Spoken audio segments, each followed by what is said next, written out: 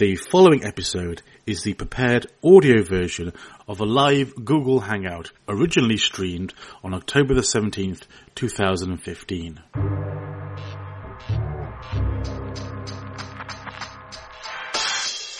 Revenge of the 80s Kids has been rated P for podcast.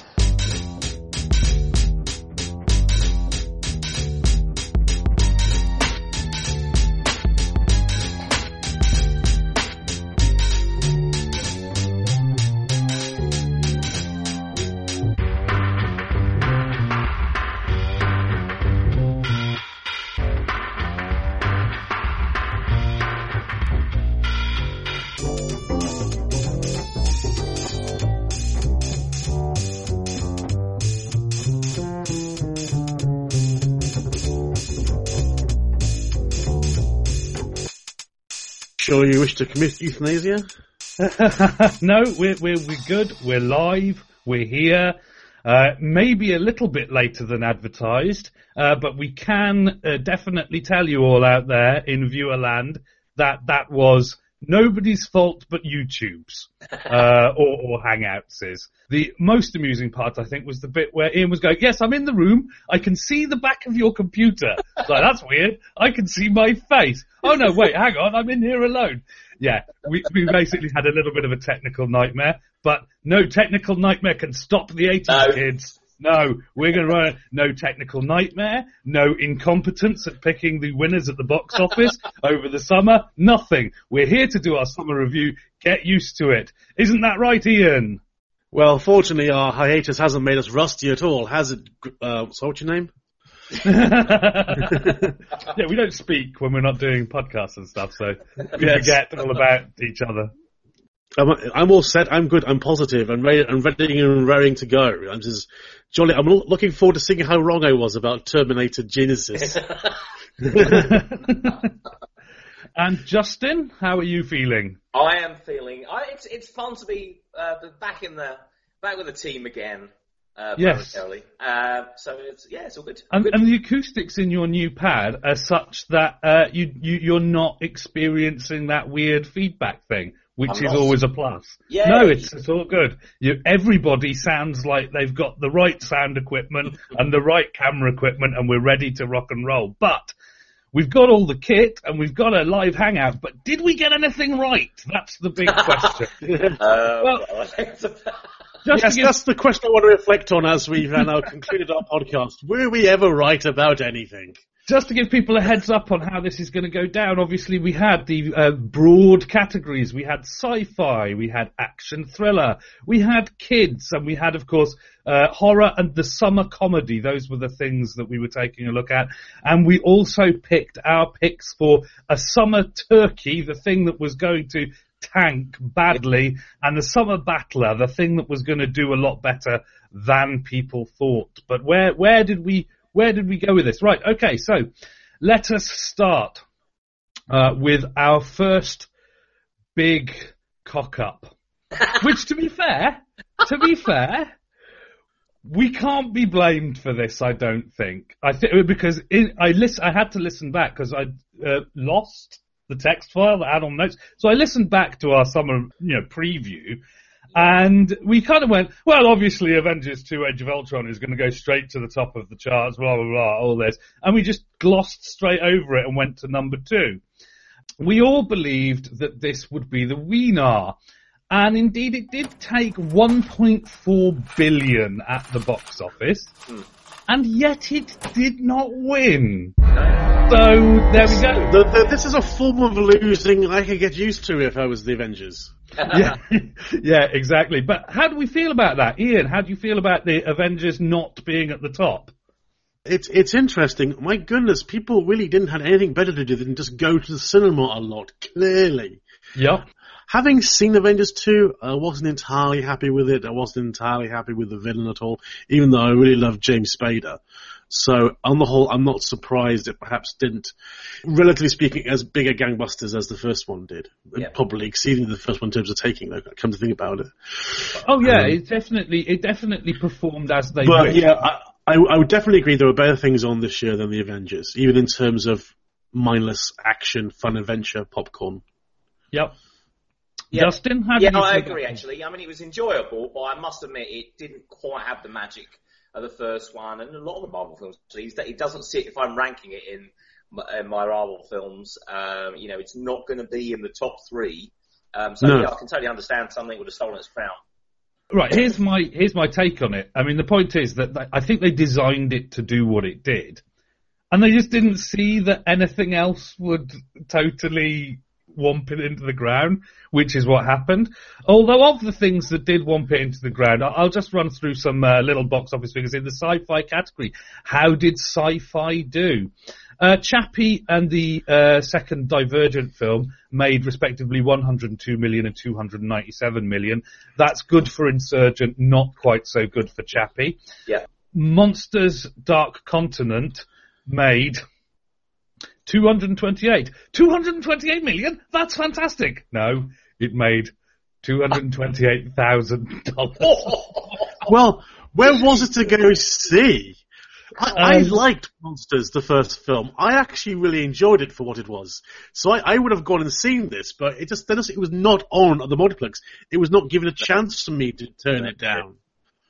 Wow, that's pretty low though. That is very disappointing. It is in fact the lowest take of anything in the sci-fi genre this summer. So then we've got Mad Max, which did a very creditable 374 million. Now we didn't even have the chance to pick Tomorrowland as a pick, and it's a good job because it didn't do great. But when you say it didn't do great, it did 208 million. I mean, it did, bearing in mind how dismissive just about everybody was. Yes. Yeah. What is this new thing? We don't want a new thing. Indeed so. Let's move on to our picks for second. Our picks for second were Ant-Man. It was me. I picked that as a second place in sci-fi. It did make 409 million, so it didn't get into second place, but it did okay. In fact, it's the lowest box office take of our second picks. Okay. Coming second, if you see what I mean, was Terminator Genesis, which Ian picked, which made 440 million. So, you know. Yeah, thank you, China. Basically. I mean, that's not bad. 440 million. It's not bad. There's not going to be another one, so all those unresolved plot things in Terminator never going to get heard of ever again. So the Terminator franchise is now officially completely broken. You can't disentangle this particular time paradox anymore. So I fully expect the Terminator to resurface again in a few years in one of those versus films. It'd be Terminator versus RoboCop or something. I think that's where it's going to go now, I'm sorry to say. Yeah, so I didn't see it personally. I'm dying. Catching it later. So yeah. And Justin, you picked a second. Yes, you did. You picked a second. The second thing that you picked, you thought the Jurassic World might do some business. Yeah. Thought it might do some business. 1.6 billion of business, being the top number one film at the box office this summer. So, yes, you picked it for second because we naturally assumed that Age of Ultron would stomp the competition, but it was the giant dinosaur goodness that stomped the competition instead. I think that I would I like to point out, this still means Justin is wrong. I don't want anyone to see me as some sort of oracle or films or anything. No, I think we're all assumed that we've got wrong. It's just degrees of wrongness. No, I would take that as a worthy, we're all going to blame Age of Ultron. If they've done their job right, I would be looking pretty smug at this point. But, it's not my fault. Yes, but let's just sit back and this Jurassic World. It was so enjoyable. I don't know I just had fun. I did completely. I had a ball, actually. And, people started picking holes in the plot. I'm like, it's just seeing dinosaurs in a theme park. Don't go overboard on this. And I thought, I like Chris Pratt. He's very watchable. And I thought he was very enjoyable in that film. And, it's like, this had a lot of spirit of the original, but in some ways I might even preferred it to the original, because the original was kind of like, this is, like an event film where you sit there and you go, oh, this is incredible. But it was just like, hey, it's fun. Let's have fun. Let's have flipping, raptors and motorbikes and, oh my. It's just like, yeah, go, bring it on. And if anything, I'd say the kids weren't useless and annoying. Perhaps they were even too capable. They were. They rescued themselves. They were. And they were actually they were the least nauseating children I've seen on screen for some time. They were actually, like, certainly the youngest one. It was like, it just seemed like someone fairly normal. Like, good. We haven't got kind of saccharine, horrible light schmaltziness thrown in with our dinosaurs. We're lost and cut off. Let's go into this building and repair a vehicle and use it to drive back to civilization. Great. I'm adopting these children. Yep. They shall bear my name. Yep. I haven't seen it, so I can't really add to that comment. So I didn't add to that massive pot that it's taken at the box office. But I'm looking forward to watching it when it comes round on the regular services. So that's cool. Yep. Just to go back to my picking last place, Ant-Man. I really enjoyed Ant-Man. I have to say, I was there. I was ready. I mean, I am a self-avowed Marvel Cinematic Universe and indeed Marvel fanboy, but I thought Ant-Man did a really good job. I haven't really got much more to say about it at that basis. I mean, the one thing that's annoying is that they teased the Wasp, and this is, this has become a big thing for Marvel. Like, where are all the women at?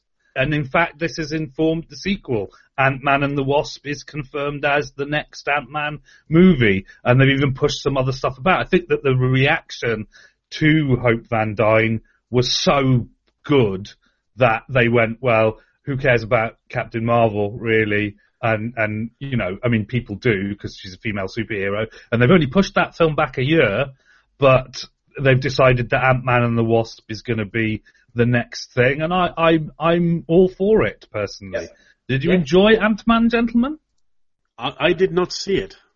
Right, well, there we go. Right, this is my big shame. It's my big regret of the summer. For various reasons, I didn't manage to see it, and I will be seeing it as soon as I physically can, as soon as it's available. I'm having it because I'm desperate to see it. Right. Let me put it. Okay. Well, I really can't say much more about it, but it is very funny. Michael Douglas is excellent. Paul Rudd is excellent. Michael Pena is excellent. The villain is neither here nor there. Corey Stoll does a good job, but it's another one of these. The thing, Marvel. The thing about it is, it's a bit unfair because, ironically, although Marvel's Cinematic Universe has been running now since 2007. Because they've always tried to produce new stuff and keep rolling forward, everything's new. So you've always got the first thing. So this is the first Ant-Man thing. So, you've got that first villain where it's like, we don't want the villain to detract from us explaining who the hero is. And then everybody gives them a hard time because it's a new villain. What can we do? The villain's not very good. But then you've got everyone else to worry about. If I could briefly talk about Terminator Genesis for a moment, being the big Terminator fan in the room, well, I suppose we all are, really. I think one of the major problems I have with it, it's certainly true. It's fairly flat as far as characters go, and it's just sort of bumbling along one event after another. But the trailer really kills it for me, because the trailer pretty much tells you every single twist this film has. Right. And so there are no surprises whatsoever going into the film. It's really made me down on trailers. We know trailers are supposed to give you the best bits. I'm not supposed to tell you the whole goddamn plot of the film. You've seen the trailer. You've pretty much seen Terminator Genesis, I'm sorry to say. Oh. There's not much else to be had other than, oh, look, Matt Smith. I didn't know he was in it. All right. That's about it. All right, okay. Well, there we go. So a few more items business in sci-fi. Maze Runner, The Scorched Trials. Now, I didn't catch the first Maze Runner till over the summer. Like a lot of people, I'd kind of written, it's another Hunger Games rip-off after Insurgent, Divergent, Insplurgent, whatever it is, and who cares? And I watched it, and it was like, this is actually pretty amiable and likeable. I quite like this. And the science fiction is still, it's not great, but it's better than all the others. I mean, the sci-fi setup is more... You buy it more. You're like, when the Hunger Games, at the end of the day, you've got to go, really, this entire society is set up around this kid death match. When you really start to think about it, that falls apart pretty quickly. The Divergent thing is just appalling. I watched that over the summer as well, and it is really, it's not very interesting, plus it's ridiculous. Yeah. Whereas the Maze Runner, although there's a bit where you're like, so they put them in the maze for what reason? And you have to kind of clench your teeth through their reasoning on that. Afterwards, I mean, the Scorch Trials barely has any maze running in it at all, which a few people were like, well, that's not very good. You've completely abandoned the whole maze runner thing. It's like, well, yeah, but you've made a really good I say it's a kid's sci-fi film. Me and the wife, we're not squeamish, and we weren't squeamish in this, but we were sat in the cinema, this is a 12A, watching the Cronenbergian mutant sewer zombies moan their way out of the wall and then pelt it, because they were running Cronenbergian mutant sewer zombies towards the hero, and then put them in extreme peril, like falling out of a 30-story building through broken glass onto a blasted post-apocalyptic wasteland, and then you've got zombies reaching out for you. You know, like, if I was 12 right now, I would need to go to the toilet and empty my drawers. Yeah. Because this is terrifying. When you were 12, have you seen modern day 12-year-olds these days? They were probably feeling bored watching that. I mean, the feedback that I've received from other sources, I mean, there's feedback immediately in the cinema. One guy who'd, unfortunately for both of them, I think, brought his 7 or 8 year old daughter into watch it. They left after 20 minutes and they didn't come back. Generally the stuff I've been getting through Mark Commode and Simon Mayo and all that has been saying that kids, adults, everybody agrees 12 is the very minimum that you want to be watching this, but it's got Wash in it, so that's cool. And it's actually a very good movie. It's great fun for what it is, and has cleaned up at the box office. I mean, 230 million is not great across the board, but relatively for the Maze Runner series, it's great. They've done super good. I'm looking forward to the third one. Moving on, Fantastic Four. Yeah. Fantastic Four. Oh, God. So, Ian, I believe we smelt this one coming. May I initiate smug mode from in some ways I kind of feel bad about it now, because it's just a pain. It's there for everyone to see, and it's just beating the special kid at school at this stage, really, isn't it? But yes, the stories coming out about just how chaotic the production of this film is going to be a thing of legend for some time, I think, isn't it? The fact that the studio looked at this and decided they need to film an entire second half of the film because they didn't like the flying car ending the guy originally did. All sorts of madness. The fact the director trashed a house to the tune of $200,000 worth of damage. The fact he wasn't talking to his lead actress because she was thrust upon him by the studio. All kinds of nonsense. I mean, it just sounds like really one hellish thing to... They had to call the cast back. They had to put people in wigs because they had haircuts and things in order to reshoot this new studio ending where they beat somebody up. I didn't go see this. I nearly did, but then I didn't. Because all my family basically saw it. My brother saw it for his birthday, poor guy. And my mum saw it as well. And Mum was like, well, the first half was quite enjoyable. Then it just seemed to go a bit, in the second half. And I think that's kind of true. It's like it feels like it's going somewhere, and then it just becomes a kind of thing, and then it stops. So, but Leo, I feel you in particular had some seething venom for this project. So please let forth your bile. Oh, I'm going to say from here, because let's let Justin get it. I mean, you didn't really join us for the Smelt It Coming, but obviously it's a thing. How do you feel about Fant Full Stick? I haven't seen it, but it was one of those things. It's a bit like Batman and Robin. Anyone I knew who'd been anywhere near it was like, don't go and see this film. So it was like, oh, okay, I've been there before, right, I'll listen to your judgment. So friends don't let friends force it. Yeah, but I get the feeling it's not going to be like a Battlefield Earth. You're not going to stick it on just so you can all laugh how bad it is. It's just awful. Honestly, I'd rather it just doesn't exist, really, because it just, from what I hear, I'm just, I don't want this. I know it's not part of obviously the MCU, but I don't want it to be even possibly linked in that. So I'm quite happy not ever to see it, to be honest, from what I've heard of it at all. So this is now curiosity. Yeah, this is why much like the whole thing about never getting involved in a death with a Sicilian when death is on the line or whatever it is. You don't argue with Marvel, Disney, Darvel, whatever you want to call it, because of course, although with the contracts they gave away the rights to the studios to make all the money and do all the stuff, they did also put in the thing about having producers coming in to help, keep things Marvel. They wanted to, keep things a bit, Marvel-y. And I think that's been the master stroke here, because what they seem to have discovered, or at least what Disney probably already knew and Marvel were beginning to come onto, is that help is like, you can make completely reasonable suggestions and leverage the little bits of power you have to give the other guy enough rope to completely hang himself. And I think that's what is going on with these properties. Spider-Man, if you get together Amazing Spider-Man 2 and Fantastic together and look at them as sort of cultural phenomena, in both cases you can see Marvel's execs as little devils on the shoulder of the production crew going, yeah, why don't you do that? That's fine. We've got no objection to you doing that. Because we don't need this till phase 6, right? No, that's fine. Give them time to screw this up. I mean, the other thing is that obviously last week they broke a rumour that Marvel had got the rights back to Fantastic Four.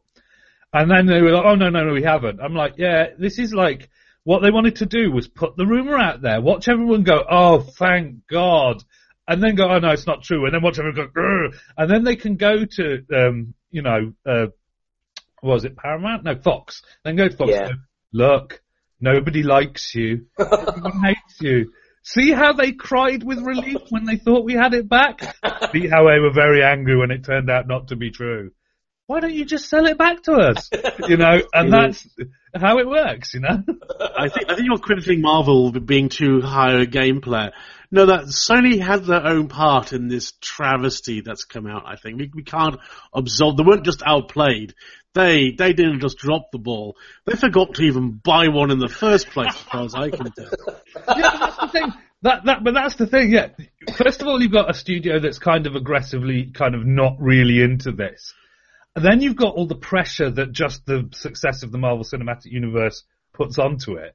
And then you've got, it's like you say, how much sabotage does the Marvel consultant have to do to push it over the edge? Not much. Yeah. That's the beauty of the game. It's rigged. It's a racket. Anyone who's got their hands on a Marvel property, the X-Men are being left because they're being supplanted by the Inhumans. I mean, it's like, yeah, we're not even going to fight over that. Especially bearing in mind the fact the X-Men are the only ones who've managed to kind of somewhat escape this thing. But there we go. So that's what it is. Okay, so let's move on to action movies this summer. Now, here's another chance for us all to engage smug mode. Are you ready? Right. We all decided that Fast and Furious 7 was going to be the most popular action movie out this summer. And at a whopping 1.5 billion, beating almost everything else. The only thing that beat it was Jurassic World. If it hadn't been for Jurassic World, this would have been the number one movie at the box office this summer. Fast and Furious 7, the 6th sequel to a action franchise about driving poncy fast cars. If someone once told me that the Fast and Furious franchise would become the biggest action franchise that is going in the world, and that it would be mandatory they had to go see it, I wouldn't believe them. How did I end up in this particular alternate universe here? What was like the flow chart of events that brought us here by causal means? Please tell me. What's really weird is, because I was like, after 6, which I deeply enjoyed when I finally caught it, I was like, I'm not getting fooled again. This time I'm down the cinema, I'm watching FNF7. And events just conspired to keep me out of the cinema. I was the only one, apparently, because everybody else went to see this damn thing. And I'm really looking forward to catching it when I can. But of course, the problem is, when Fast and Furious 7 makes 1.5 billion, they're like, yeah, that's the end of the series, and the studio like, Vin, have another dump truck of money. Are we sure we can't persuade you? Yes. Hello, Sue. Hello, Sue. Did anyone go to see FNF7? I happily watch it. I haven't seen any of the others, or I think maybe one of them. So I think I've got a lot of catching up to do, quite frankly. To this date, I have still only ever seen Fast and Furious 5 from beginning to end. But my stepbrother went to go see it, and he enthused about it to such an extent I felt I didn't need to, really. I take it you went to see MI5, though, Ian. Actually, no, I didn't. It slipped me by, and I'm normally fairly good at watching Mission Impossible films. Did you see MI5? No, I missed that, but I did miss a few films over the summer. Again, it's like... Oh, right, okay. I like Mission Impossible films. So did anyone see any action? Did anyone see any action movies over the summer at all? I must have done. Name a few. Right, okay, so we'll do the rundown here. So I was desperately trying to find something to talk about. Are you alright, Sue? That's just trapped my fingers, so... Oh, right, Sue trapped her finger. Okay, cool. Right. I'm like, just walking around going, ow. Okay. I didn't want to scream. We have a wife in the background, everybody. Hello. Right, so let's do a quick rundown of what made what and how it all went. Now, of course, we all know about Wildcard, which only came out in the UK here, but just to recap on that, just so that you could read it, it made $3.4 million on a $30 million budget. Ian told us that in the previous episode. So there we go. But in March, we had Run All Night with Liam Neeson. That made $71.6 million. Not that great, to be honest. April brought us Fast and Furious 7, and everybody except everybody here went to see it at the cinema. May brought us San Andreas, which to this day, people mention San Andreas. I think, oh yeah, Grand Theft Auto, and then I'm like, oh no, that's film with The Rock, where San Francisco falls into the hole. 470 million now. The Transporter Refueled, which actually became, I can't remember, they changed the title slightly and bumped it forward. But to the time that I'd seen it, it had made $32.9 million. Okay, that's MI5 made $679 million, so did perfectly fine. Everybody's very happy with that. Man from U.N.C.L.E. only made $100 million, unfortunately. Yeah, I actually enjoyed that, although there is some criticism of that being because the stars in that were not the original cast. They were hunting for, various names were posted like George Clooney and various things. And I think it does suffer a little bit from the chemistry isn't quite as good as maybe it could be. But I still thought it was a good film, and I thought it really captured the spirit of the 60s very well, I thought. I really wish that I'd gone to see it. It's got some great comic timing in it. And so, yeah, I think that, and I hope it does enough for a sequel, really, because it's set up nicely. And I think it's just a fun world. But yeah, I can kind of see why it wouldn't have been done amazingly. I think there is something missing from it. I think it is to do with the chemistry of the characters, but still. And finally, on the action genre, Hitman Agent 47 made $80 million, which sounds terrible. But bearing in mind the fact that it was apparently really, really bad, that's actually not that bad now that I come to read that back. That Hitman Agent 47 made that money. We appear to have lost Ian temporarily, which is a thing. Let me check. You're all fine, Justin. I always am. And he's back. He's back. Fighting. He's battling the internet at the moment. He's on his knees. He's ripped apart some cables with his bare teeth as he does. He's gaffer taping some things up. He'll be joining us shortly. But yeah, I was going to say, I think that honestly, maybe his Hangout connection just got a bit bored by action, because now I come to read back all the details of the summer action movies. This wasn't a good summer for action, really. MI5 was good. With the exception of Fast and Furious 7, which obviously I think there's a lot of sci-fi in the way, I think. Sci-fi has been overtaken by sci-fi. And Fast and Furious 7. And anyone who's watching live is going to have to put up with us now, flanneling as he is at his technical best, because I don't really want to go on without Ian being there. So that's unfortunate. These are the perils of a live broadcast. No doubt when he rips the audio off it, he'll just edit this section of the thing out, which will be perfectly fine and as it should be. Of course, I think in Oz, as I recall, the broadband is a bit wonky sometimes. Right. I think that's a thing. So yes, he's doing his best to rejoin us at this time. But let's just ask a general question about the summer, which will come up again, obviously, and hopefully Ian can answer this question when he comes back with us. How did you feel summer went for your movie-going activities? Well, I think I actually, because of work and various things, I haven't been going to the cinema as much as I wanted to, really. But I think, all in all, I don't think I've seen a bad film. So there you were. He rejoins us. So yes, we were just because where we were up to, Ian, just to recap for everybody, including you, is that we kind of decided that, with the exception of F7. Action itself, like pure action, was kind of a bit like, it kind of happened this summer, and that's why there wasn't much to talk about, and that's why your Hangout connection got bored and decided to abandon us. And Justin was saying he didn't really get along to the cinema much this summer. I think I got to the cinema a fair deal, especially bearing in mind the fact that I've decided against there was no point having the card and the Now TV subscription. And the card meant driving to Newport and doing super gangbusters cinema things all day, so I've given up on it. But even so, I've been to the cinema quite a great degree over the summer, and now it's going to go quiet and what have you. So, yeah.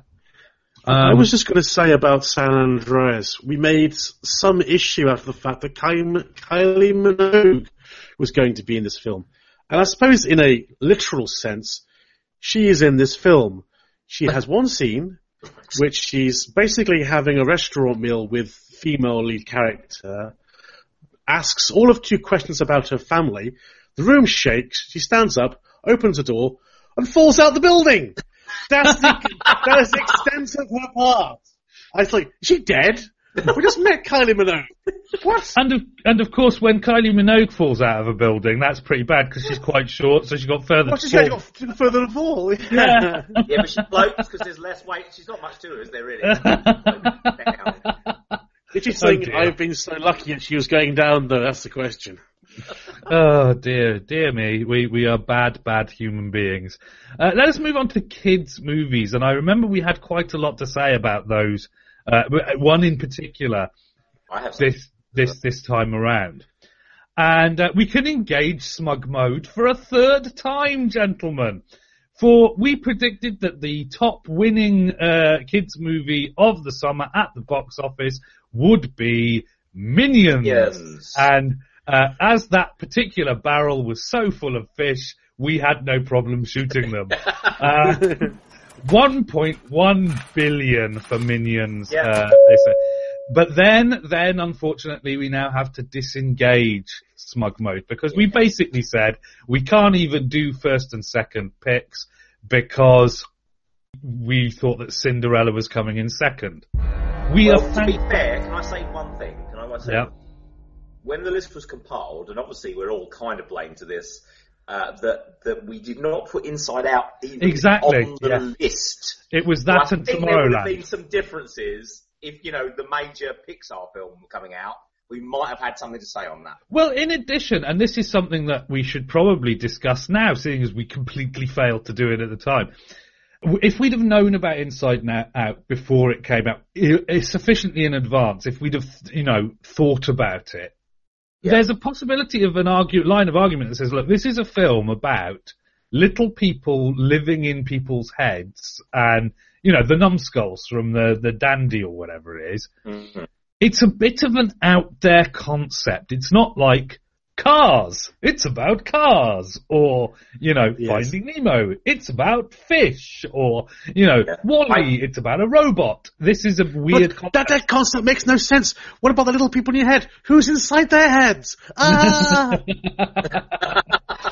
But exactly, were people going to get a problem with that? I would have taken a stab at seconds. Because I think Minions would still going to win on popularity because it's just, it's Minions, right? And they were relentlessly popular and will be for a while.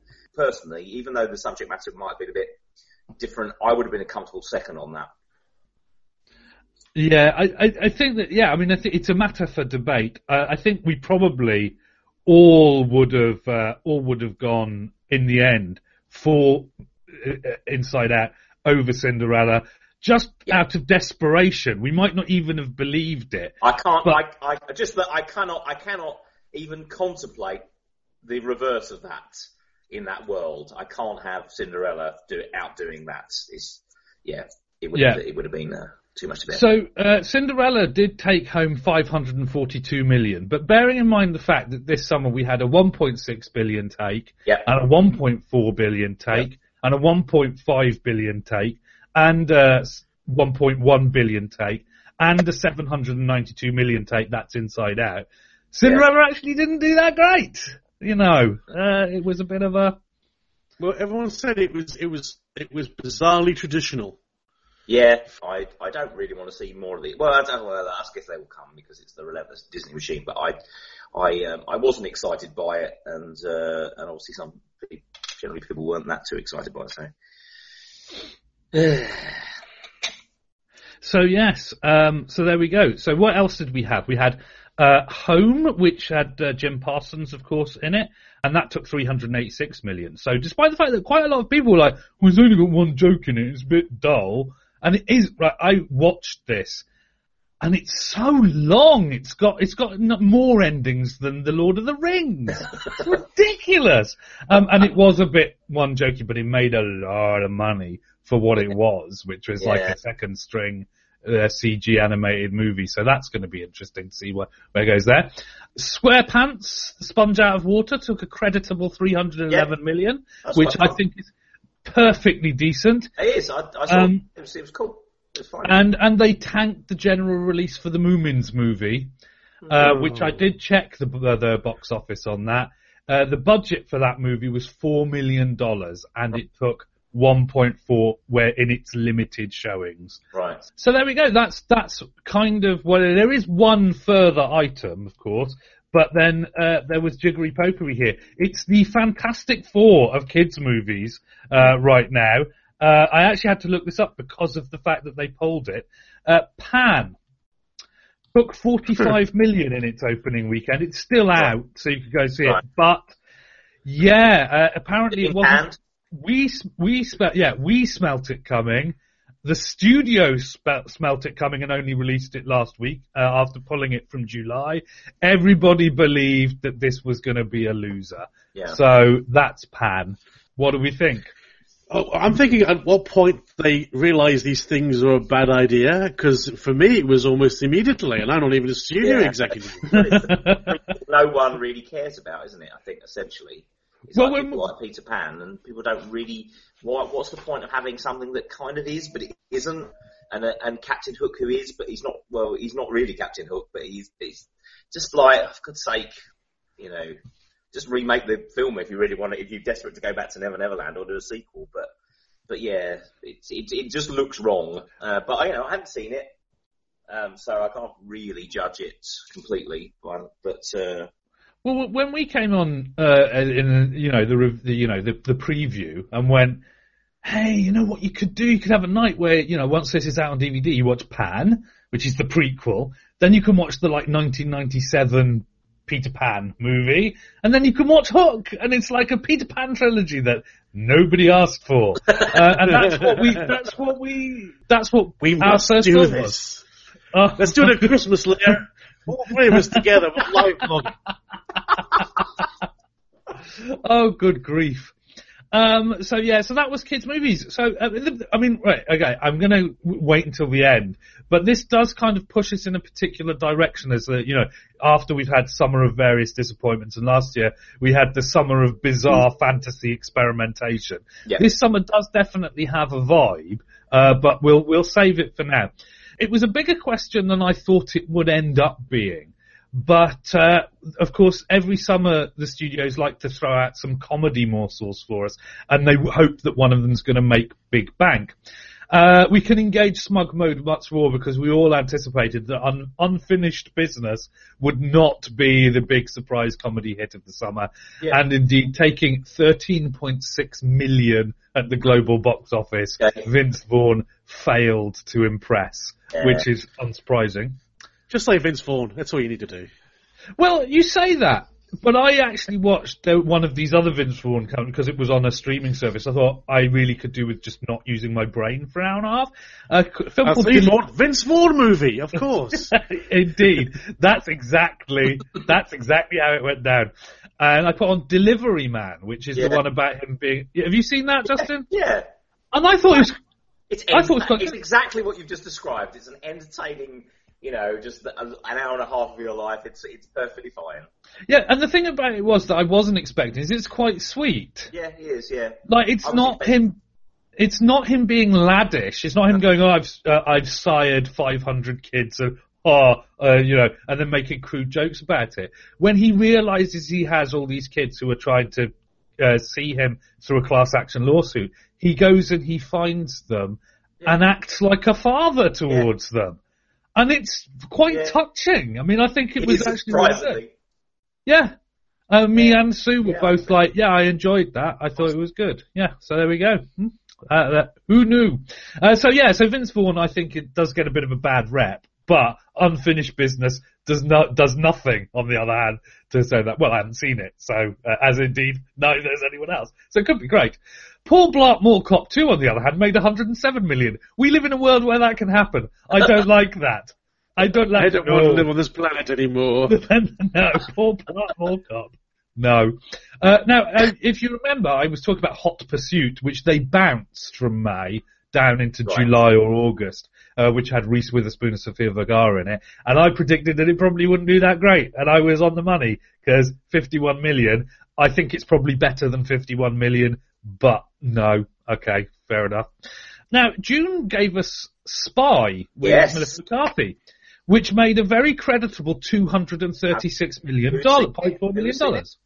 I saw it and I thought it was fine. I thought it was good, and I saw that and I went, you know what? All this rubbish about Ghostbusters and like negativity. I'm like, I think it's going to be fine because this guy can write comedies.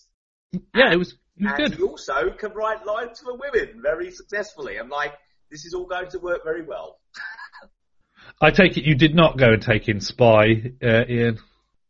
It slipped through my fingers, I'm afraid. Actually, you think like, oh God, not another bloody Spy spoof, because there's been a few, but I have to say it was a lot more superior than a lot of the stuff. And Jason Statham, it's worth seeing for him. Yes, Jason Statham is epic. He's hilarious. I was falling off the chair every time he had something to say. It's a brilliant character. It really is. It's like, if you think that he might take himself a bit too seriously, like, just watch this. So Spy took $236.4 million at the box office. This did not make it the summer comedy, but there is another film that took $236.4 million, bizarrely. I mean, they were very close. That film was Pixels. Oh, God. Let us take a moment to consider that. We've just triumphantly said, Spy did pretty good, bearing in mind. Pixels made $236 million at the box office. But everyone on the internet was saying it was a terrible film for that Sandler guy, and how this was finally going to bury him. Right, guys, let's go and deal with this Sandler problem once and for all. Come on. I've got some baseball bats and everything else. Come on. When Adam Sandler is good, I tend to find that he is very good. The problem is that 80% of the time he phones it in. And if you think Bruce Willis is bad when he phones it in, you ain't seen nothing yet. Sandler, when he phones it in, is just appalling. And this was very much on that.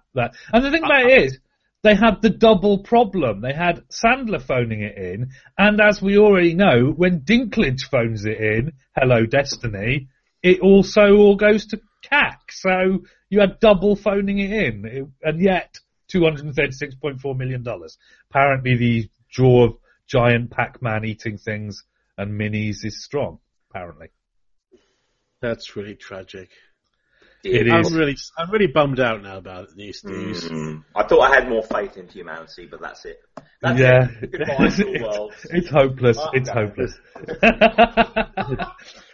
Right, but on the positive side, Trainwreck was a train wreck. It wasn't too bad because it didn't have a great, huge budget. 138 million, though, is mediocre performance. Bearing in mind the fact that we've got Ted 2 at 213.7, and I don't think anyone was really bothered about Ted 2. What's the budget of Trainwreck? Because that's what we've really got to measure ourselves against. It wasn't huge. I didn't see Ted 2, but I heard good things about it. But, it was good. Its budget was 35 million. It made 138.3 million. Yeah. So in terms of return on its investment, it was a good place to put your money. But then, right, the thing about it is that the number one comedy of the summer, Pitch Perfect 2, 285.2 million. We all called it Engage Smug Mode once more. Pitch Perfect 2 rules the roost. Oh, yes. And I don't even watch musicals. So yeah, there we go. No, it's more than that. It is the comedy is pretty damn sharp. But yes, I know. But singing and dancing in. Go on. What people said, where it's like, I don't know when people said it's not as good as the first one. I'm like, no, it was as good as the first one, but it has that law of diminishing returns. Pitch Perfect had that joy of, oh, I wasn't expecting that to be that good. But when Pitch Perfect 2 is then, yes, I was expecting it to be exactly that good, that's less. That's less value. So people perceived it as less. But you can't argue with the box office. I mean, it's ridiculous. And it cost less than Trainwreck and made twice as much, which is why Trainwreck did fine, but it didn't do great because Pitch Perfect 2 completely trounced everything. In terms of comedy. So Pitch Perfect 3 is a thing. And I thought it was very clever, actually, that what they did deliberately, I think, in Pitch Perfect 2 was set up a structure where they can let the old cast go when they don't want to do it and replace them with new cast members. So this franchise could run forever and it could be like the Sugar Babes of cinema, where it's like by the time you get to Pitch Perfect 5, none of the original cast are there, but it's still the same thing. So that's going to be interesting to see. Moving on to horror. There was a film coming out in March, which was technically released in March, called Dark Summer, if you remember, the one about the kid with the tag on his ankle in the haunted house that we all felt quite positive about. Did you actually see that, Justin? Because it is on Netflix now. I think I have, yes. Yeah, well, that's kind of the level that we're talking here. Yeah. I think I may have seen it. I definitely have, because I was like, oh, I missed that at the cinema, and now it's on Netflix. I'd better watch another horror-based, with tag-based horror, which to make things even more confusing. So it's like, apparently that's a thing now. But, yeah. But I did see it. It does like most horror films on Netflix do just wash over me. To be fair, it didn't do anything exciting. I watched it. It was pretty dull and had a silly ending when they had so much potential. There's no box office info on it online at all. So it's got 32% on Rotten Tomatoes. Basically, I think everybody just wants to forget Dark Summer ever happened, so let's let them help them with that. Your pick for first in horror, Justin, was Unfriended. Which was roundly agreed to be better than anyone thought it had any right to be, and pulled in $62.9 million at the box office. All right. So that happened. It was good. No, it's good. I mean, it's fine for them because it's essentially hangout horror. So budget wasn't huge. It did all the job. It didn't win, but it was okay. What did win, which me and Ian picked at first, was Insidious Chapter 3, which was again us shooting fish in a barrel, because the first one made $97 million and the second one made $161.9 million, despite the fact that many people thought it was stupid, and I think that hurt the box office on the third one, which only made $109 million. I bet they're crying all the way to their bank because they're cheap as chips to make and they're raking in around about $100 million per episode. That's Insidious. And I didn't see it. And there was another one. I want to go and see this one at the cinema because I've enjoyed both of the others, but I didn't get around to it. But lots of people did. It's one of these things that inevitably people who like horror will just get on DVD at some point or other. Oh yeah, absolutely. Yeah. Or Netflix, it'll stream it or Netflix, something. yeah, Whatever it will kids do. do these days. Well, the thing about it is as well, I think one of the things, it's hard to go and see horror films at the cinema because the cinema likes to schedule them at late at night. And then you're like, well, I can't hang around for that, which I had in late October. Yeah. So then we've got Poltergeist, which made $95.6 million on a budget of $35 million. Not so. I mean, it was fine, but everyone agreed it was pointless. It broke even in Hollywood accountancy because it made back. Yeah. I think they might have been hoping for more, and so therefore they were disappointed. Who cares? Sinister 2 made $27.6 million, which is meh. So hopefully that's the end of that franchise, seeing as they seem to have run out of ideas before they even started writing the first one. And just as a little note here, in September, which is a little bit late for us, but Shyamalan released The Visit. Which has made $77.1 million at the box office on a $5 million budget. It's his most successful film since Sixth Sense, like bizarre like that, isn't it? It is. It was. I saw it. It was fine. Oh it no! was... All we're doing is fueling, the inevitability of another Avatar where they're the film. So no. Money. Well, I think he's found his level because he started out doing because Sixth Sense is not an expensive film. Yeah. And it was a nice horror film with a twist. And so I kind of feel he's gone back to his roots slightly with this. So I wasn't surprised he did all right because he was back on very familiar territory. Yeah, I guess so. It didn't look that exciting to me. I just kind of... No. But I can see how it being more of a safe bet, definitely. Yeah. Is the twist any good in this one, Leo? It's fine. It all makes sense. It all hangs together. It's your standard Shyamalan fare. No, actually, that's unfair because when you say standard Shyamalan fare, standard Shyamalan roundabout The Village fare. Right. Oh yeah. God. I mean, The Village wasn't very good, but it wasn't. It wasn't. Right. Okay. The Happening. Yeah. It's better than all of his awful stuff, but it's not as good as his good stuff. Well, that's pretty it's a step in the right direction. What can we say? Okay. And Justin, I can guarantee, had you seen that, you would not be saying, "Oh, and those kids, they were some of the least annoying kids I've seen in the cinema in a while." No, those kids were really annoying. Sue was like making little pew at the screen. They're so annoying. Yeah, come on, kill them now. And I have to say, there was also a feature which, essentially, it's a found footage movie, but in a way, there's this meta level where it's Shyamalan talking to other directors of found footage horror movies, going, "No, you don't understand. Found footage is a technique. You don't just arbitrarily make a found footage movie. Let me show you. You all stand back over there, and I'll make a found footage movie, and then you'll know how to do it right, okay?" I was just like, you were so patronising. Like, I felt patronised during the film on behalf of people who make stuff like Project Almanac. Because, okay, so Project Almanac and Paranormal Activity and all of that stuff, it's terrible, but at least it's not lecturing you about film theory. Urgh! So, yeah, that's what happened there. Yeah, okay, cool. So that's what we got. No, so all we've got left, and you may have picked up the thread here, are the turkey and the battler. We picked as our turkey, and I've saved some turkey right for the end, just so that we can talk about this. Let's talk turkey. I picked Poltergeist. I wasn't 100% off, bearing in mind the fact that I think they thought they wanted Poltergeist to do better than it did, and it didn't. Ian picked Pan, so engage smug mode once more, Mr. Caldwell. You picked a turkey so bad, the studio was like, no, we're going to bump this to late September. A film so bad, even they didn't want to go see it.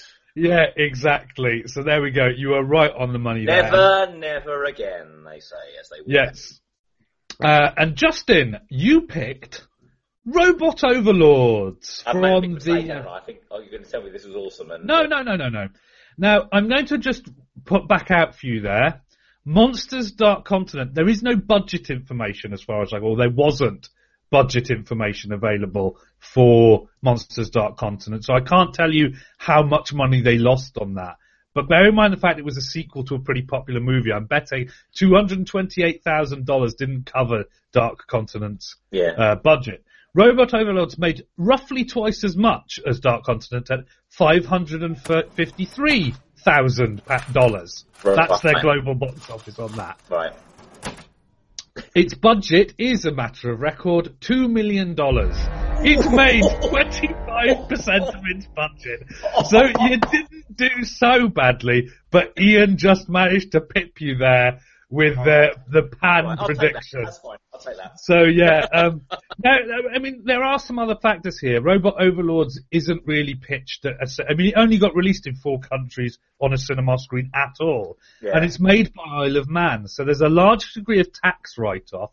And also they expect to make money back on DVD rental. I was going to say DVD sales, they will claim them back on, definitely. Yeah, it's not a Hollywood machine kind of budget exercise. So really, yeah. And I heard that it was okay. It wasn't great, but it was okay. So, you know, there we go. So I mean, we did some good work there on the turkey picking. But this is, nothing, as to, our work on The Battler. Right. Now, unfortunately, Justin, your smug mode will have to remain, on the other things you got right. Because you thought that Ant-Man would do a lot better than even they thought it would. Right. Whereas, in fact, it did exactly what they thought it would do, and no more and no less. Enough to get it a sequel, not enough to set the world on fire.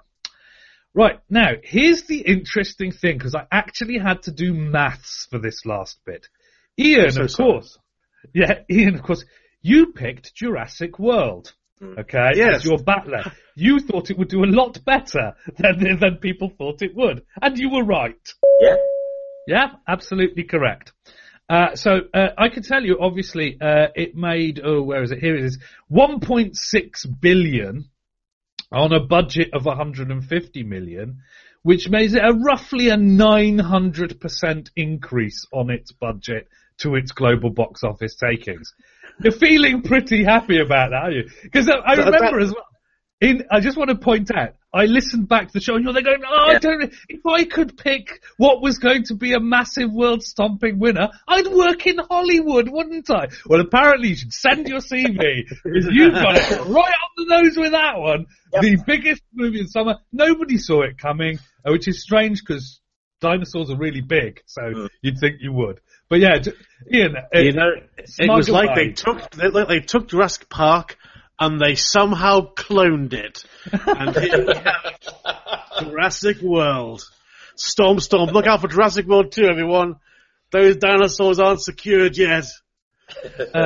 So yeah, that was that. Now that's fine and all good and as it was. But my battler that I picked, because I'm like, hey, I'm a fanboy and this is what it is, I picked Pitch Perfect 2, which made $285.2 million, which isn't as much as 1.6, but its budget was $29 million, meaning that it had a 900% increase, meaning that technically it did exactly the same business proportionally as Jurassic World. Therefore, Ian, in battler picking, we tie on the numbers like that. Although obviously yours was financially more lucrative in net terms. I think I prefer my version of tying than your version of tying. Well, I think I prefer both of yours, so we'll call that a tie on. Yeah, I mean, the fact of the matter is that when we look back on it, we did okay. I mean, we picked quite a lot of winners. I have to say it's one of our stronger years. That's what I'm just saying. Yeah, it is. We've been woefully inadequate at this before, and I think that we can all, to a certain degree, it has been helped by the fact that, let's say, barrels and fish, but I think that, I think overall that's not bad. I think I'll take that. Yeah. Yeah, and I think that's probably where I've having gone through the list now and looked at all the box office receipts and blah blah blah.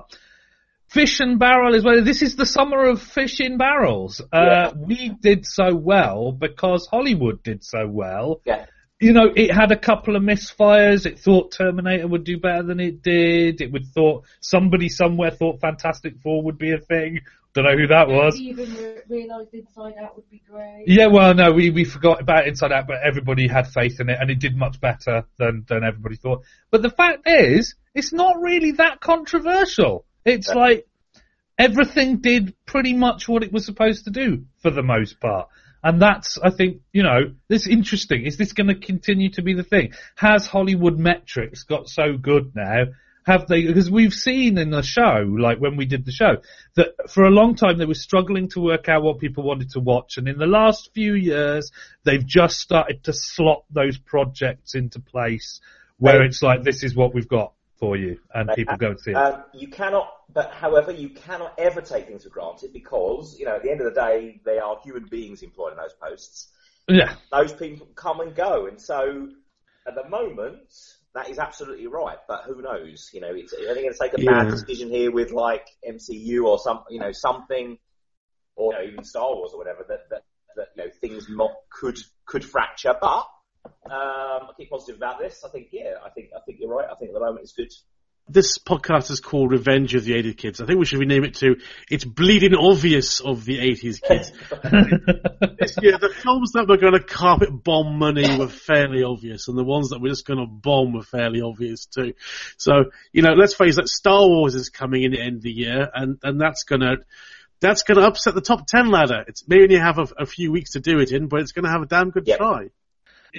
Summer is summer, so you've got to see what was the thing of the summer, which is why we have to do the summer review now rather than later, because obviously then you get. I mean, this is what's really weird. Crimson Peak came out this weekend. Last Witch Hunter's coming out next weekend. Star Wars is out in a few weeks. We're having we're having a cold summer. Like there's loads of stuff coming out over the course of the winter because they've decided that that's going to be a thing now. There was the brief flirtation with let's have an autumn and extend summer into autumn. But now they've gone, Star Wars is coming out. Let's use I think that's what it is. There's a tentpole at Christmas that's Star Wars. Yeah.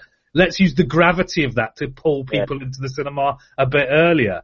So, it's going to be a bit of a mad year overall. I think so. But when you consider, like last year when they went for all the sword and sandal stuff and just randomly, like, let's throw a bunch of sword and sandal stuff out, see how that does. And then they decided maybe that wasn't such a good idea. That's the chaos element where everybody gets a vogue for, hey, let's do this summer. And we didn't get that this summer. All we got this summer was exactly what we were kind of expecting. Because we got, Mad Max, Terminator, Jurassic World. It was a bit of a throwback summer. I mean, let's talk for a minute, because we kind of glossed over it at the time. Mad Max Fury Road, gentlemen. I absolutely loved it. I should mention that I did look. I mean, you can't really take aggregate review scores into account. Box offices when you're saying, this is how we metricize what won and what lost. Mad Max is the best reviewed film of the year. Yeah. I think 99% on Rotten Tomatoes. I wouldn't at this stage, obviously, because we're not finished the year. Whether it's going to be my favourite film, but it's certainly up there at the moment. In like the top 3 or 4. I really enjoyed it. Yeah, Ian, did you enjoy? I didn't. Well, again, it's because it's just me on my own. If I had someone else to go with, I probably would have made the point of going to see it. But Ian, you're in Australia. Surely it's mandated by law that you go. Was it filmed in Australia? Yeah. Did it star Australians? Yeah, no, but it was made by an Australian. Yeah. It's Mad Max. It's part of your cultural heritage. What are you talking about? Come on. Well, Mad Max is. I'm not sure the new one is. No, it's just like the actual week. Well, right. So just to let you know, if you didn't realise, every single Mad Max film has been written and directed by the same guy. Who's Australian? That doesn't then demand his reasons for Thunderdome. The only way that film made sense is if someone who had never seen a Mad Max film had actually made it. Well, that's what's really interesting about it, because this one I think it does a much better job of tying together the others, because it sticks to the Mad Max formula, except the first one's the one that actually breaks the formula a bit because it's like a prequel, which is weird. But actually, Road Warrior, Thunderdome, and Fury Road make a much better trilogy than Mad Max, Road Warrior, and Thunderdome. Yeah. Because what basically happens is Max turns up in the middle of the apocalypse, in the middle of some story. He hangs about, contributing what he has to contribute to that story, and at the end he buggers off. And that's the whole thing. And it's completely episodic, and it's completely without precedent or actual sequel. The only common thread is Mad Max and the apocalypse. And that's exactly what Fury Road does. And as well as which, Fury Road has enough insanity in it that it kind of hangs together quite well with Thunderdome.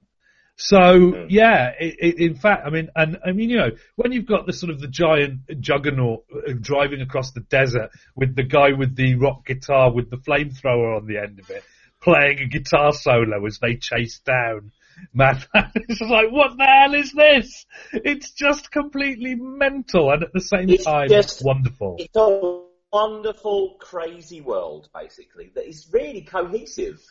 Despite all of that madness, it kind of makes sense. Oh no, it's a great location. It's a great location for a but it has a great vibe. It's just a good solid film with great characters, just insanity, largely.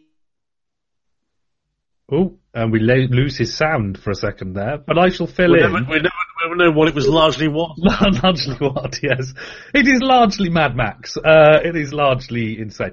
What Justin was saying is completely correct. One of the other things, of course, is that there's a whole strand in it where the people believe, have gone back to, or have co-opted Norse mythology with Valhalla and all of this kind of Valkyries and stuff like that. And that hangs together with the Thunderdome because suddenly all the weird spiritual stuff in the Thunderdome gets recast as well. It's after the apocalypse. People are looking for hope and they find it in bonkers. Well, it's not so much that Mad Max is not Mad Max. It's Mad Max and the Thunderdome. He's a different character. Well, he's not Mad Max from the Road Warrior. That's the thing, and he's not Mad Max from the prequel. But then Mad Max is not the same threat. Mad Max and Road Warrior clearly the same character. Suddenly in Thunderdome we have Hollywood Max, who's much more like your every action hero you would find in that contemporary of films of that time. And then Fury Road completely rubbishes that because in this one, the one thing that people had a complaint about is, well, he doesn't really do much. He just kind of hangs about and that's pretty much it. Kicks everyone's butt. It's like that's it is more the other characters, really, and he just happens to be part of it, really. Yeah. It seems totally appropriate for me. I think that's I'm not saying that's I think the characterization in 3 is bad. I think how they're doing it here and how they did it before was totally fine. Yeah. So anyway, the point is that it was worth mentioning, so I'm glad that we mentioned it. And I'm not too much of a man to admit, on our way out the door, Inside Out, I cried like a baby. Yes. There was that one moment. And to be fair, I wasn't alone. Everyone in the entire cinema was crying like a baby. Like everyone. Yeah. There was the rustle of tissues and the sniffle of noses, and everybody there was just in floods. It was ridiculous. So we're still talking about Mad Max? No, we're talking about Inside Out now. We're talking about Inside Out. And I think, honestly, the reason they managed to push everybody's crying button so effectively in that movie is... You've seen it, Justin, obviously? Yes? Yeah. Yeah. Did you cry like a baby? Yes. Yes, of course you did. Everyone did. Yeah, well, you're back to. I just thought it was a kind of a beautiful emotional note. It was like something that I think struck a chord of a lot of people that you don't often see explored, really. Yeah. And yet it's quite small. It's like you've got all of this kind of, I would say, like, Wizard of Oz element to it for a large part of the film. But then actually, when it comes down to it, it's something very believable. It's something very honest. Yeah. And it kind of you go, oh, it just catches you because, you've seen all this spangly stuff and it's like, wow, yeah, that's kind of, you got me there. Yeah, I mean, I think there's two parts to this, which I can manage to do without spoilers. It's brilliant. Which is that one, I think that the whole idea of what is going on in Inside Out is so out there that, in fact, one of the reasons why it's so manipulative is because it's not manipulative at all, because they're like, I don't think people are going to cry. This is weird. It's like little people running around in people's heads. That's not going to, people are going to be too like, oh, okay, I'm not sure I'm following this, to get emotional about it, which they turned out to be completely wrong about. And then the other thing is, and this only came in the other day, because I was listening to an interview with Tony Collette and Drew Barrymore, and one of them said, about their film, which apparently is going to be a lot more manipulative. It's not weakness that makes you cry.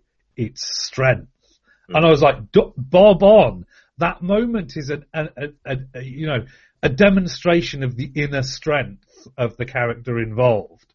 Yeah. And that's what reduces you to tears. Yeah. And in fact, the other thing about it is, like you said, Justin, the complete unexpectedness of that, and the fact. So yeah, I think, we talk about box office performance being an indicator of battling, but when you think about it, although Inside Out had Pixar behind it, it's a bit of a weird pitch, and the fact that it has managed to be, the people have been talking about Oscars, this should win an Oscar. For me, it's absolutely Pixar back on form. Yeah, no doubt about it. They've gone off the rails a little bit. And they've made some kind of slightly dodgy choices of things, but this is like the absolute heart of Pixar. When with Toy Story and all those things, the emotion has always been a key thing of it, whatever craziness is going on. And they've lost that. They have lost that. And now that was like, wow, yeah, that's a proper Pixar film. Whether they'll continue, I don't know, but that was just it was quite beautiful to kind of see that on the screen again. So, so as a final thought from me, I realise now, having talked about Mad Max, and having talked about Inside Out, and having seen Avengers 2, and having seen MI5, and having gone to the cinema and been pretty much delighted, and the Maze Runner even, I realised two things. One, this was the summer of shooting fish in a barrel, but two, we are completely spoiled. With I have never seen a movie that's made me cry like Inside Out. Avengers 2, as much as we're like, well, it was never going to live up to the hype, was pretty damn good. Ant-Man was hilarious. Maze Runner was scary as all hell. Apparently Jurassic World's a great time. Fast and Furious 7 is meant to be one of the best action movies that's ever been made. And this all came out in 1 year, in the same summer. Haven't even got to Star Wars Episode 7 yet. Yeah, and we haven't even got to Abrams' Star Wars this year. So really, although we're saying, well, we managed to pick it because it was bleeding obvious, I think what wasn't bleeding obvious was the quality. Yeah. And that's what that's what people should be focusing on, is the continued quality of the product that's good. And the other nice thing about it is, I think that when you have something and the studio isn't sure about it and the audience are thinking this is going to be terrible, the fact that we've actually managed to pick all that as well means that now the studio can go, we get a bit of a smell off this, let's just pull the plug. Because, you can't be because they were obviously cruising on that. Who knows? It might do business. Yeah. And then everything that was supposed to do business did business. Everything that was supposed to be terrible did met or worse. It's easy now. If you think it's going to be bad, just don't waste the time. That's my final thought. Yeah. Ian, final thoughts on this summer? I honestly, I am a complete blank at the moment. It's been a very long week and a long day, and I'm thinking I can go for a lie down soon. So I say I enjoyed tremendously the films that I saw. They were great fun for the most part. More of this and less of the other stuff. Thank you. Moving on. And I think the other thing that you got point is that you've managed to not see things, which means that you're in the enviable position of having a lot of treats yet to come. So we envy you for that. Yes. Yeah, Justin, your final thoughts? Stealing shamelessly from Ian, I will don my mask. My mask of future films, because I too have got a lot of very good treats awaiting me that I missed. So I am very much looking forward to streaming services in the next few months, or even just purchasing them myself. So I will be doubly spoiled, because not only have I, everything I've seen I've enjoyed, but I've obviously got things to look forward to at Christmas, and any point up to that point I can fit in with other things It's all good. So, yeah, very happy year for me. And we're living in a world where one of the things that people have to look forward to right now is our Halloween special. 2 weeks to this very day. And just to set people up and maybe give them some homework, we've already told them this, we will be looking at the works of the horror meister himself as they translate into cinema. We are going to be taking a look at the very weird cinematic exploits of Stephen King. Has he had any of his stuff turned into film? One or two little films that, just one or two. Okay. I mean, this is the thing. Sue decided that she wanted to watch Maximum Overdrive again, and that's the thing. Maximum Overdrive, generally regarded as not a good movie, but Sue, and many other people are like, oh, I love that movie. And yet it's supposed to be terrible. So I don't understand how that works. I've got some research this next couple of weeks. I'm kind of looking forward to it, actually. Yeah, I mean, that's the thing. Stephen King is going to be a fascinating show because it's not like the other retrospectives that we've done where you say, well, you could kind of see that was going to be bad, or you could kind of see it's just this crazy career, and the amount of stuff in our culture that exists because of Stephen King is just insane. So there we go. So and anything goes, anything you can watch that's got Stephen King's name on it. This is for the home audience as well as for anyone else, as for us. Just anything you can watch and bring to the party, really, because even I, with a month to prepare, have not been able to get through as much as I wanted. It's going to be a crazy Halloween special. And it's going to be even crazier because sat, like, sort of here-ish, like that's my hand puppet thing here, will be Justin. Yes. It'll be both of us on the same, same camera, and then Ian sitting in his bedroom in Australia.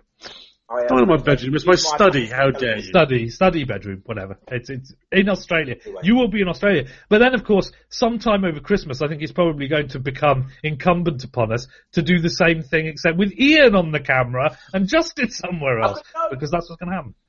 Oh, you've got to go. Someone's at the door. People are coming. Oh, all right then. Cool. Well, we'll see you because we're about to wrap up.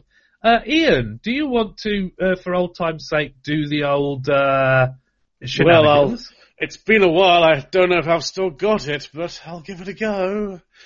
Would you want to lead me in with your usual? Yes, I will indeed. If people have seen or listened to the audio version of this summer review podcast special and have suddenly become intrigued by the phenomenon that is the 80s kids, where, Ian, might they go to find such a thing? Well, one place they could go would be our Facebook page, which they can find on Facebook.com/Revenge of the 80s Kids. And that's 80s as in numbers, so 80s. Please go there and like our page. It is our community hub. When we do podcasts or live Google Hangouts, we tell you about it there. But podcasts were what it was all about.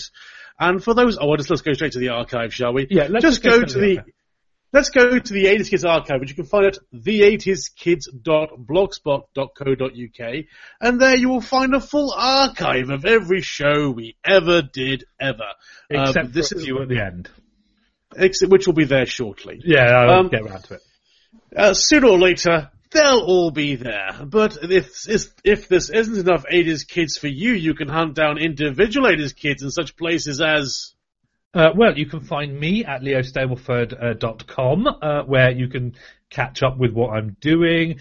I'm also planning to do some video stuff soon with some game streaming and whatnot. So yeah, all the news about that is at leostableford.com. Justin Wyatt can be found at DeviantArt, justinwyatt.deviantart.com.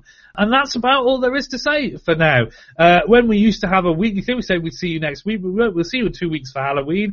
And after that, we shall return to the shadows to draw our plans, more on which next time. But for now, bye! Farewell. Farewell, Andrew Sinclair, who's been our viewer. Bye.